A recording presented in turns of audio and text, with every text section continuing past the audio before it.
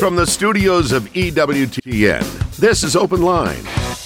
With today's host, Father Brian Mullady. In North America, call toll-free 1-833-288-EWTN. That's 1-833-288-3986. Outside North America, call 1-205-271-2985. Or send an email to openline@ewtn.com. Yeah, if you'll push those little sliders up, then everybody can hear what you're listening to. Welcome to EWTN's Open Line Thursdays. We have a little fun with Mr. Producer Man Extraordinaire Michael McCall today on Open Line Thursday. Father Brian Mullady is in Chantilly, Virginia, ready to answer your questions. So pick up the phone and give us a call. The number's 833-288-EWTN. That's 833-288-3986. If you're outside the United States and Canada, your number is 1-205-271-2985, and we'll even put you straight to the front of the line at 1-205-271-2985. And you can always send us an email. That email address is openline@ewtn.com. I'm Jack Williams, Michael McCall producing the program. Your call screener is Matt Gubensky and Jeff Burson, magnificent person, handling our social media efforts.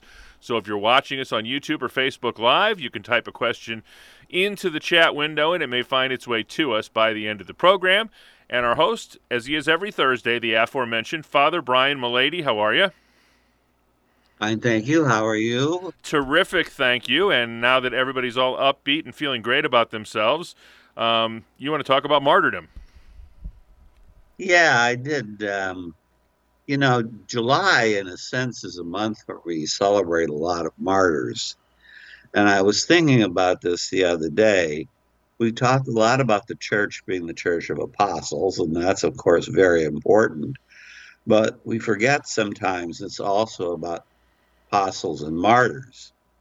And one of the reasons that Rome is considered to be the central church is that it also produces a lot of martyrs. So martyrdom is obviously very important to our church because it proves the depth of our love. St. Augustine once said that it's not the pain that makes the martyr, it's the love with which the act was done. And basically what we're loving is the truth. And especially today when Christianity seems, I just published the book on the core of Christian civilization, when Christianity seems to be so much under attack everywhere in the world. It's important for us to remember some of these martyrs. Some of them have even been suppressed from the liturgical calendar, which I find odd myself, especially in my order. For example, this month we had John of Cologne, who was with a group of parish priests from various orders. He's the only parish priest ever canonized in the Dominican order, but he was with a group of people that worked in parishes, and they all died because the Calvinists killed them over transubstantiation. And there's a famous painting. There were Norbertines and Franciscans and Dominicans, and kind of all united in their death in the affirmation of the truth of the presence of the Lord in the Eucharist. And then, of course, we have the wonderful, almost romantic example, because it actually became the occasion for the institution of an opera of the Martyrs of Compiègne, who were the Carmelite sisters, nuns. Are they the ones that went to the gallows singing? Yes, who were killed in the French Revolution. And first of all, as it was just, their whole story is very interesting, because when they were arrested, they couldn't find any clothes to put them in except their habits, because all their secular clothes, which they were forced to wear because of the civil laws, in France at the time were in the laundry. So they didn't wear the top part, the veil and the wimple, but all the bottom part, while they were being tried and then condemned, was the Carmelite habit. And of course, the scapular is the central part of it. And they were imprisoned with a group of nuns from England who were being sent back to England because they were English nationals. And they decided to offer their lives for the fall of Robespierre and the terror, the Great Terror. And so when they were condemned to death, they were taken to the scaffold in the tumbrils, the little wagons. And then when they got there, most of the time the crowd was screaming vengeance. But when the Carmelites got there, they began to sing. Some people say it was the Veni Creator Spiritus. Some people say it was the Salve Regina. And in the opera, it's presented by Poulenc in a very, very strong way, because they start to sing, and all of a sudden there's a hush. The crowd hushed. There's almost absolute silence.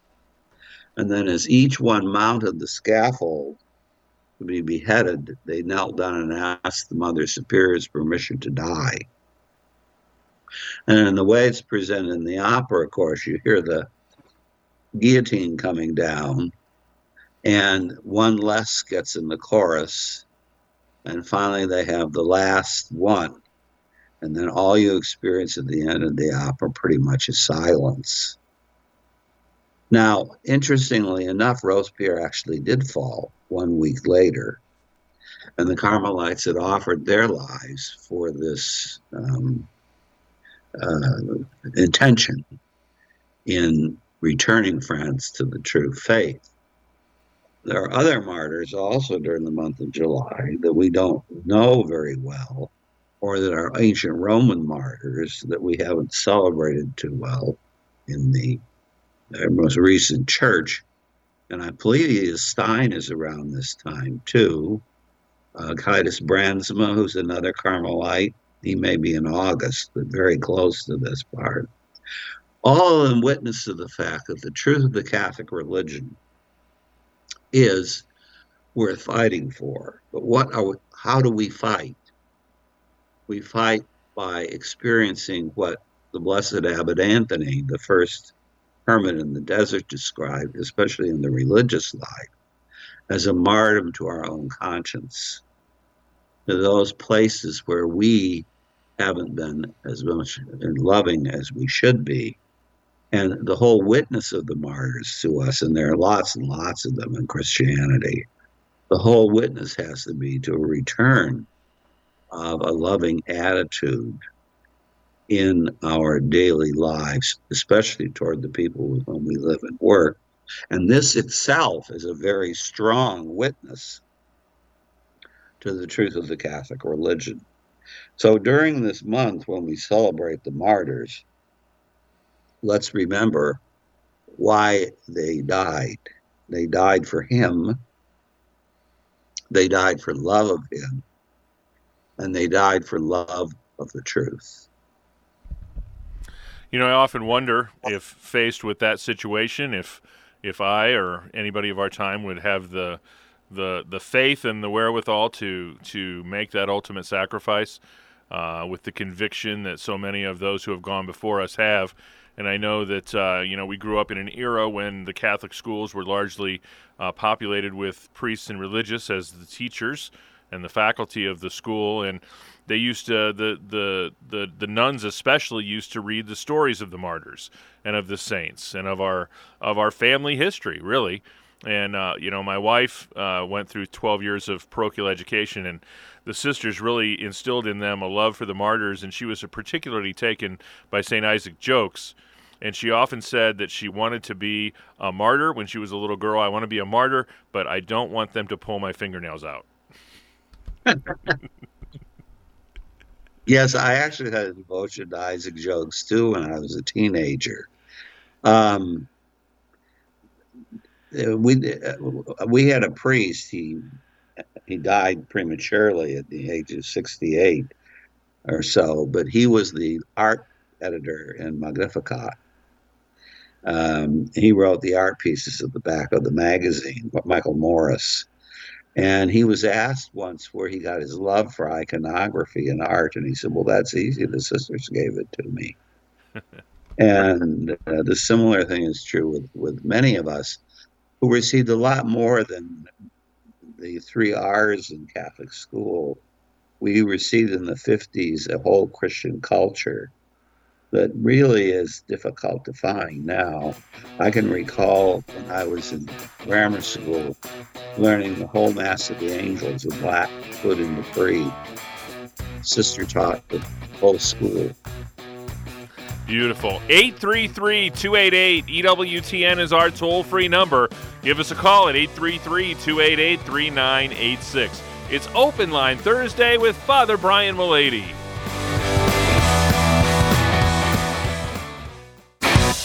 This is Open Line on the EWTN Global Catholic Radio Network. If you have a question, call 1-833-288-EWTN. That's 1-833-288-3986. Outside North America, call 1-205-271-2985. Or send us an email to openline@ewtn.com. You know, we've got a beautiful online learning series opportunity for you.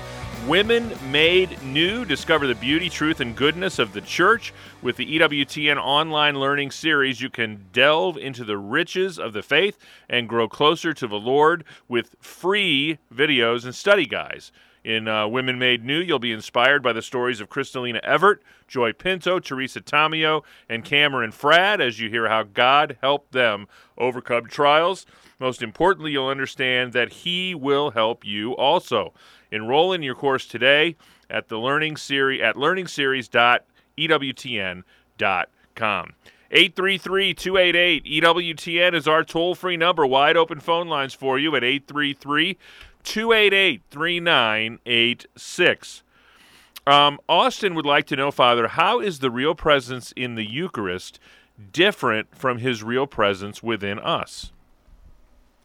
Okay, that's very actually easy to answer, but very questioned today.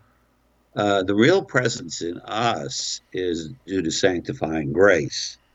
And sanctifying grace is a quality. It's what philosophers call an accident, which doesn't mean an unforeseen event. What it means is a being that has to exist in something else.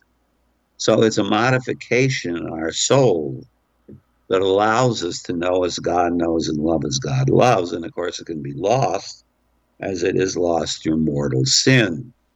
But the real presence in the Eucharist is a true, substantial presence, not an accident. It is a transformation of everything that is in the bread except its appearances, in the wine except its appearances, to being very much the body, blood, soul, and divinity of Christ. So the Eucharist is God. We worship it as God. We genuflect before it. We pay homage to it, whereas we don't worship God's presence in our neighbor. I remember we had some strange priest who was teaching the children First Communion. He says, "Oh, tomorrow's the Feast of Corpus Christi, the body of Christ." Well, that's our feast, too, because we're the body of Christ, too. And I said, "Oh, really? Well, next time I go over to that parish, I'm going to genuflect before him." No, it's a different presence. They're not unconnected because, obviously, the presence of Christ in the Eucharist helps to support the presence of Christ in us by grace. But the presence by grace doesn't change us into God, where in the presence in the Eucharist, the transubstantiation, it does. 833-288-EWTN is our toll-free number, 833-288-3986. Father Brian Mullady, our Dominican father on Thursdays, is in the house, and he is dropping some Aristotle and some St. Thomas Aquinas on us already in the first 15 minutes of the program. So pick up the phone and give us a call at 833-288-3986. Andrew writes in, Father, are intrinsically evil sins sinful for everyone, or do they vary from person to person? Well, no, that's what makes them intrinsically evil. What makes them intrinsically evil is that these particular sins are incompatible with human nature, not just with my person or someone else's person, but they're incompatible with human nature. And therefore, since God created our nature and he wants our nature to go to heaven, they're basically incompatible with him sharing his goodness with us. Not that he doesn't want to, but that we have refused to receive it. And we have an email from Vince, and he says, if we are celebrating the wedding feast with the bridegroom every day at Mass, then how are we keeping to the scripture that says that when the bridegroom leaves us, there will be fasting?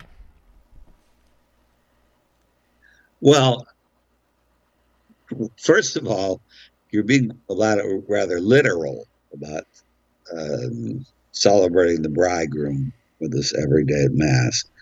The bridegroom is in heaven now. So our union with the bridegroom is in our souls, because it is a spousal union. It doesn't demand fasting anymore. What Christ was saying about when the bridegroom is with you, you don't need to fast, but he's gone, means simply that the custom of fasting, remember, Christ was approving of both eating and fasting. The custom of fasting, which is a penance, is something that we experience now because we're trying to prepare our souls to experience a greater detachment so that we can go to heaven more easily. But we do this in a totally different sense than the people of the Old Testament did. We're looking forward to the future Messiah. And of course, the people that brought up the objection were still looking at it from Old Testament values. And there's nothing wrong with that if you're living in the Old Testament. But in the New Testament, as is often the case with the law of God or the customs of the Old Testament, you receive a new meaning. And in this case, the meaning would be the formation of a righteous conscience. 833-288-3986 is our toll-free number. It's a free phone call anywhere in North America. 833-288-3986.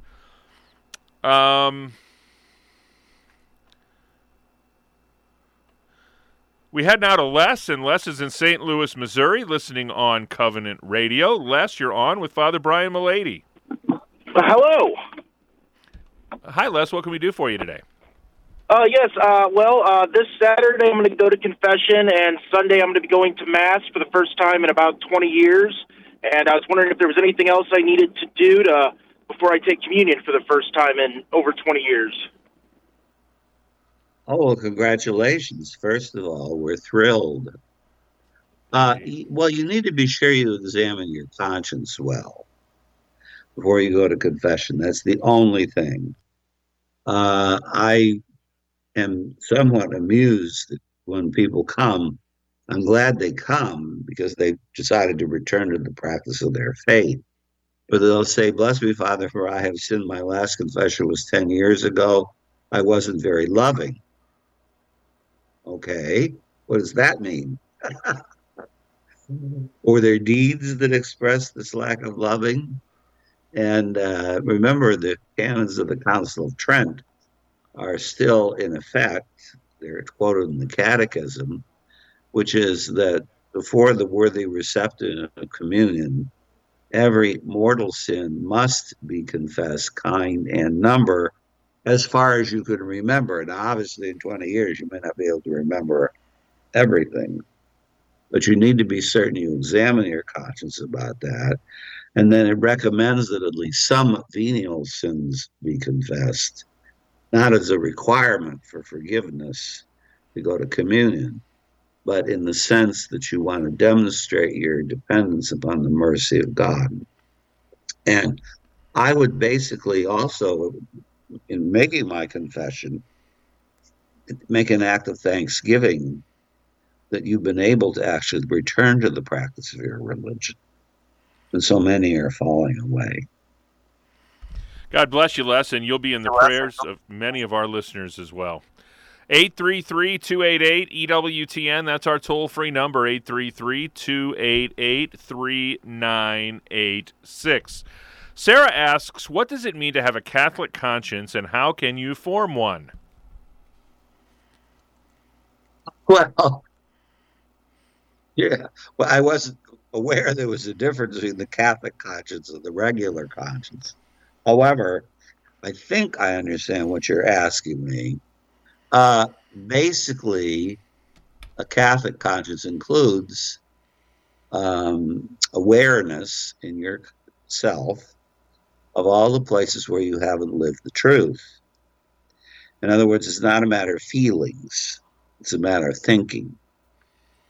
And again, regarding confession, you need to be certain that you have confessed all your serious, grave sins, as much as you can, kind in number, because the Catholic conscience emphasizes that.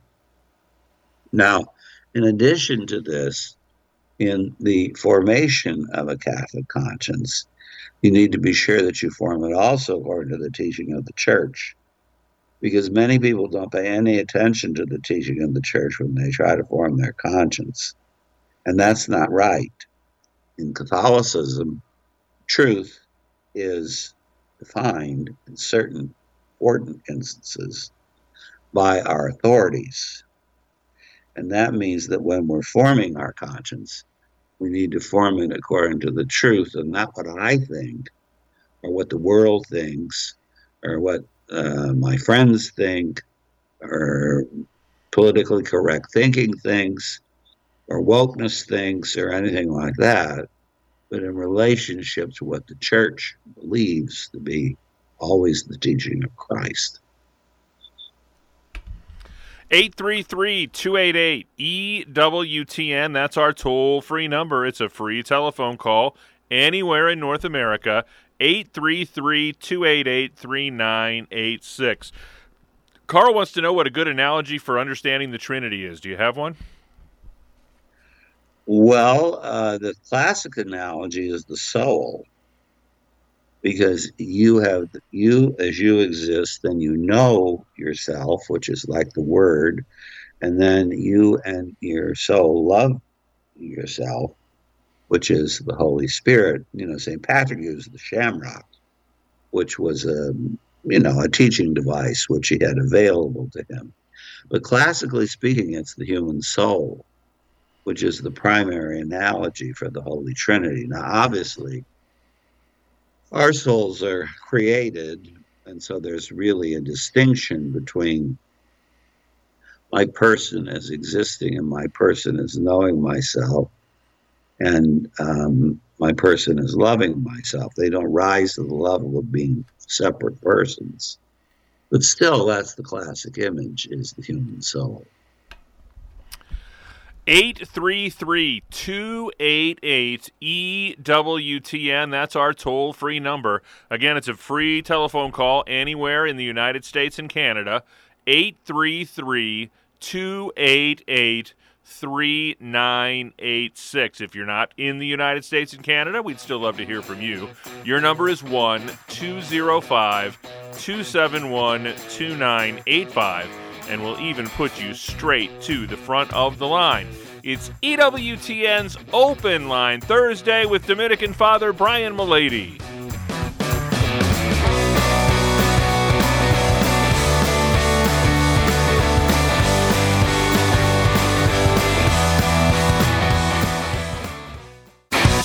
This is Open Line on the EWTN Global Catholic Radio Network.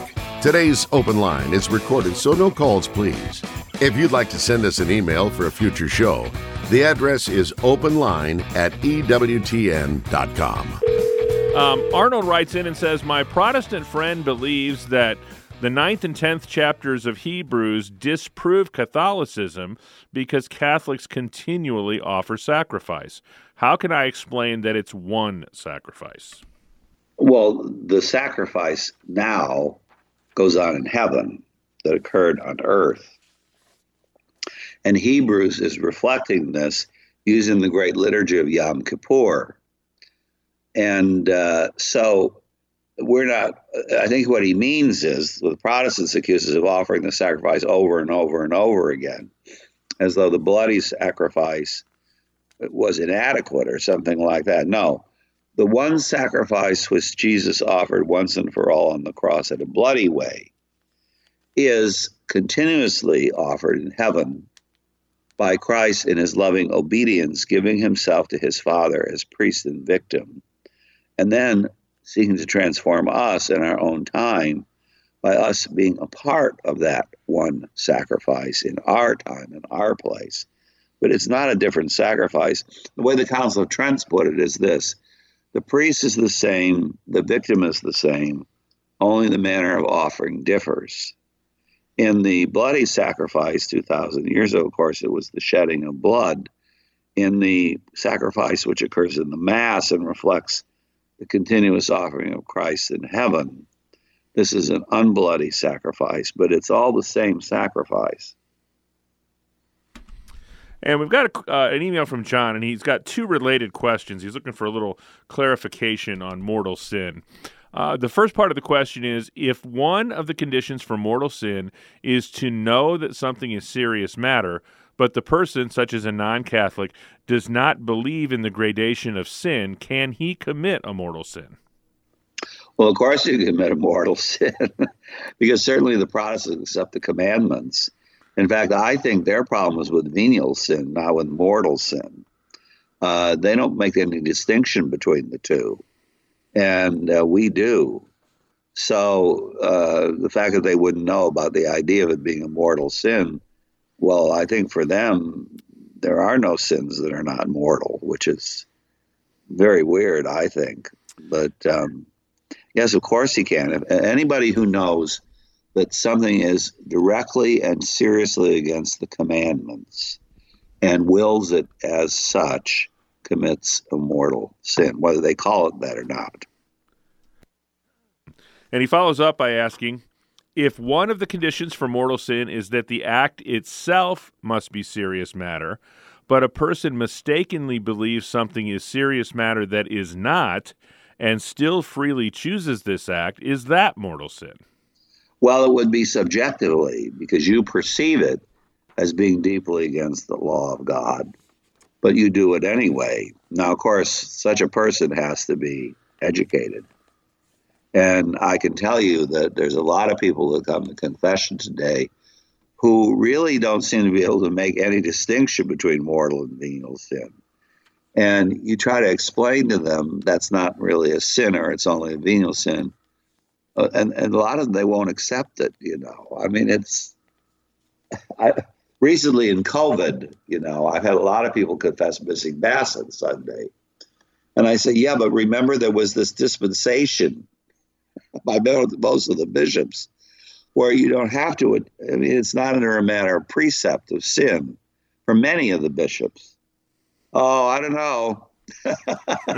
You know, they're just so used to the whole idea that they can't get it through their skulls that when the precept is enforced, now many of the bishops, of course, thankfully, have reinstituted the Sunday obligation.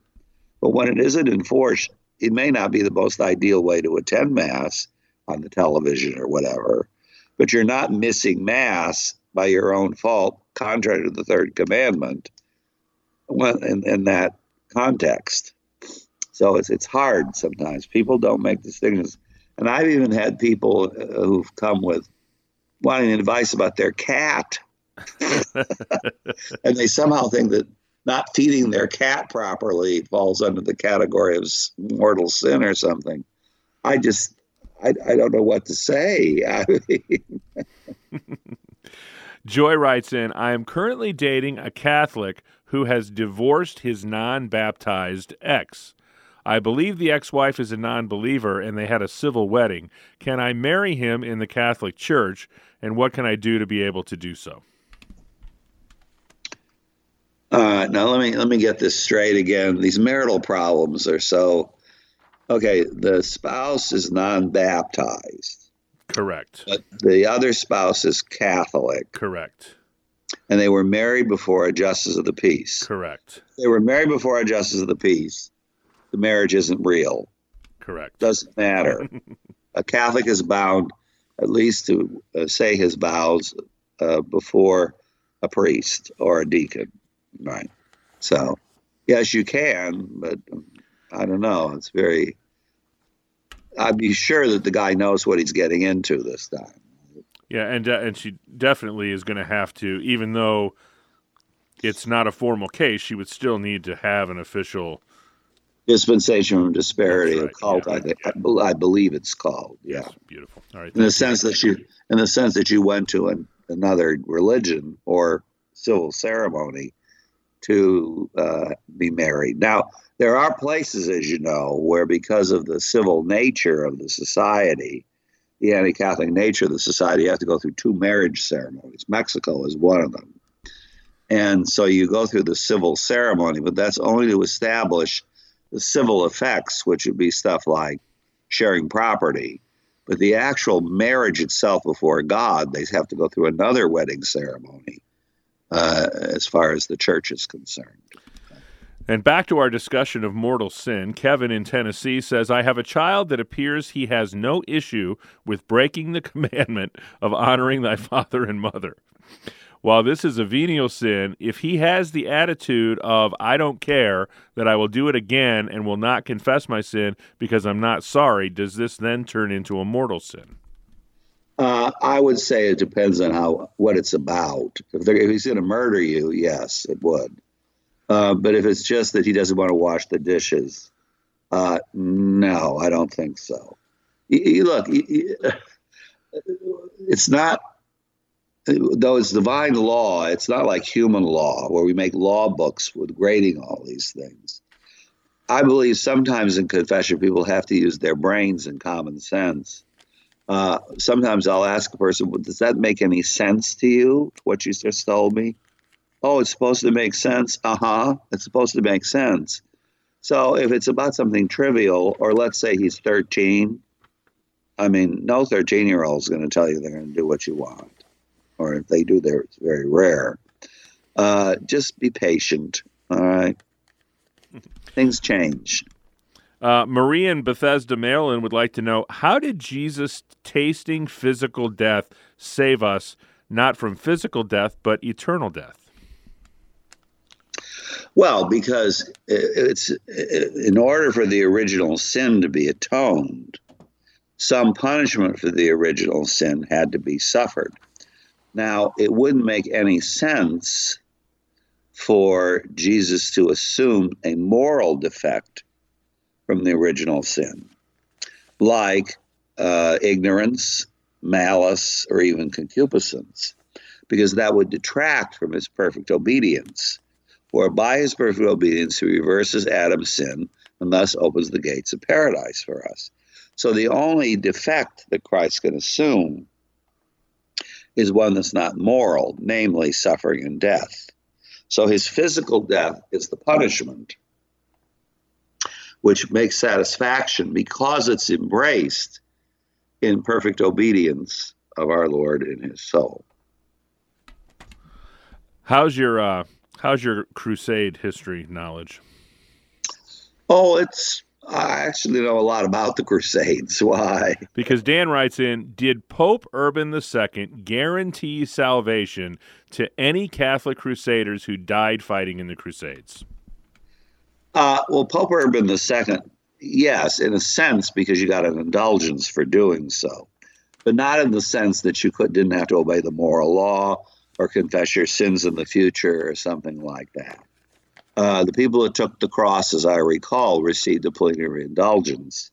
But remember, that's for past sins and not for sins as such. This was the temporal punishment due to sin. Robin writes in, she says, Hi, Father. I'd like to know your thoughts on women lectors and altar servers. I know it was changed during the Second Vatican Council, and Pope Francis changed canon law to layperson, but I'm struggling with women doing certain things that's been restricted to men for 2,000 years. Well, first of all, it wasn't approved in the Second Vatican Council. The idea of the woman lector did come along fairly soon, but the idea of a woman altar server was not approved in the Second Vatican Council. That idea was not approved until approximately 1988, and it was only approved by a sleight of hand. Where while the Pope was out of town, some cardinal approved it and didn't even ask him.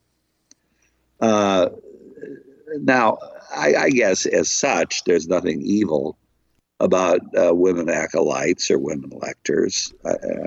But as far as the acolyte is concerned, especially, they're so intimately connected with the service at the altar that it's always been considered to be something that so touches the priesthood and the diaconate that it's reserved to men. Today, because of the feminist movement, people wanted to expand it to women. And of course, part of the reason, not the only reason, obviously, but part of the reason is because if they had women up there dressed in cassocks and surplices, that might smooth the path a little bit for something further. If that's the reason you like it, that's not a good reason. On the other hand, if you really think that your daughter should have service at the altar, I think that would be acceptable as such, not necessarily desirable, but acceptable as such. And also, the more the girls get involved, the less sometimes the boys are involved. And as you know, the boys used to look on service at the altar as kind of an opening to vocations of the priesthood. So all these things are considerations that need to be made. My difficulty is primarily with the idea that it's been forced on people, pastors especially, who don't really want it. I don't think this should ever be forced. If a person really chooses to do this now that the Holy See's allowed it, then okay, but it shouldn't be forced on anybody. Frank would like to know, what does it mean to have a devotion? Most specifically, what does a devotion to the most precious blood of Jesus mean? Devotion actually is part of the virtue of religion. And it's the inner act of it. And it comes from a movement of the will toward affirming a divine good in something. So a devotion to the most precious blood would mean that you actually love the blood of Christ, because this blood was the means by which your redemption was accomplished. And it also shows how deeply the love of God is for us. So to approach something with the devout mind is to approach it very freely and very lovingly. This is a mailbag edition of EWTN's Open Line Thursday. We're not taking any phone calls today.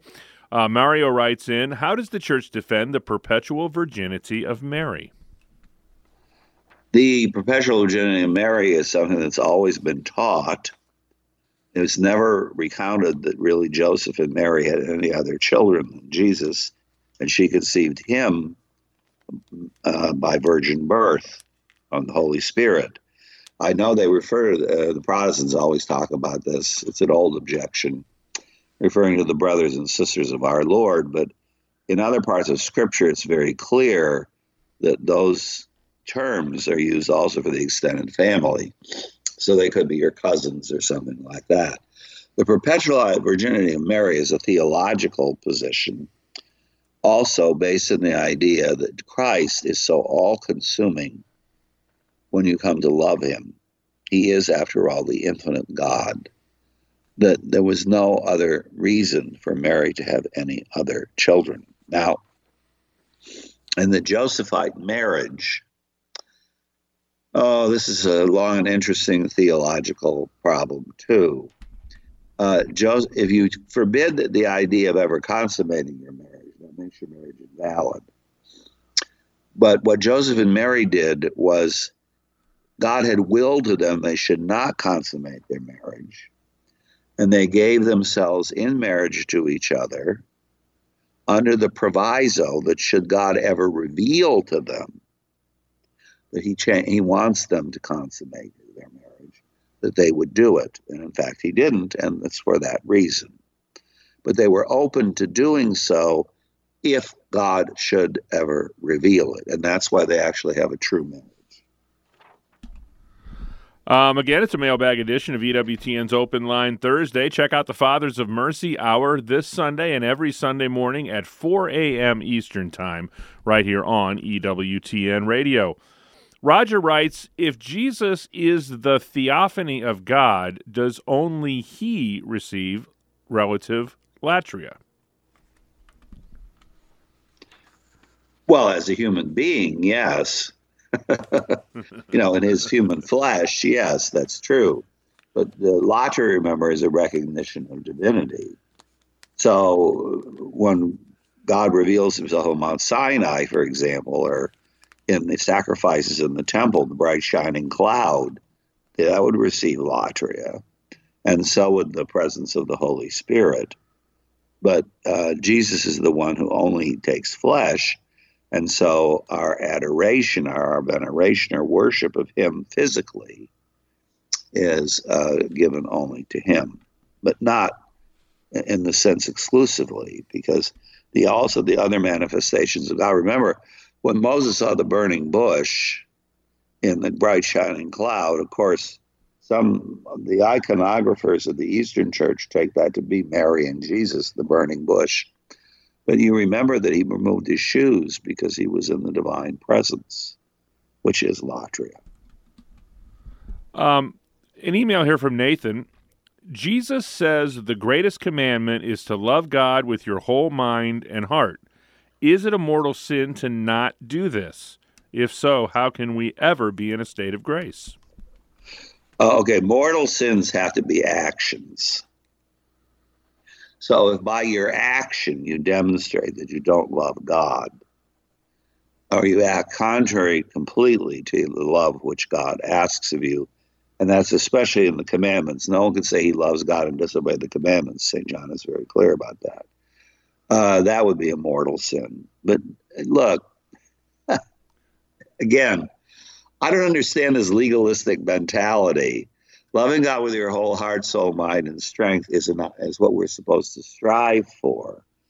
It's violations of that, like deeds, like blasphemy or whatever, murder or whatever. Those are the mortal sins. Now, it would not be a sin. It would be what they used to call an imperfect act, which is not the same as a sin. And Aaron writes in, if Jesus spoke in hyperbole so often, how do we know that he wasn't speaking in hyperbole when talking about his flesh and blood in the Eucharist? Well, first of all, I'm not really sure how often Jesus spoke in hyperbole. It's true, Semiticisms are often, easier to pass a camel to pass through than I have a needle or something like that. But Christ was very specific about his body and blood. And when the Jews objected to it, remember, and they said it was a hard saying, he even got more specific. And the words that are used about it, unless you eat the flesh of the Son of Man and drink his blood, the eating becomes even chewing, like this. He was very specific and very graphic about it. This is a typical Protestant objection. He says, I'm a door. Is he a door? No, he's not a door.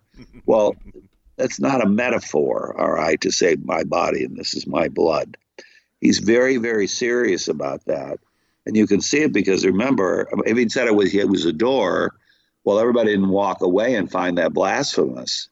But when he said it, unless you eat my flesh and drink my blood, you have no life in me, they found that blasphemous because they knew exactly what he was saying. Susan is an 8th grade religion teacher, and she says we are about to jump into the problem of evil.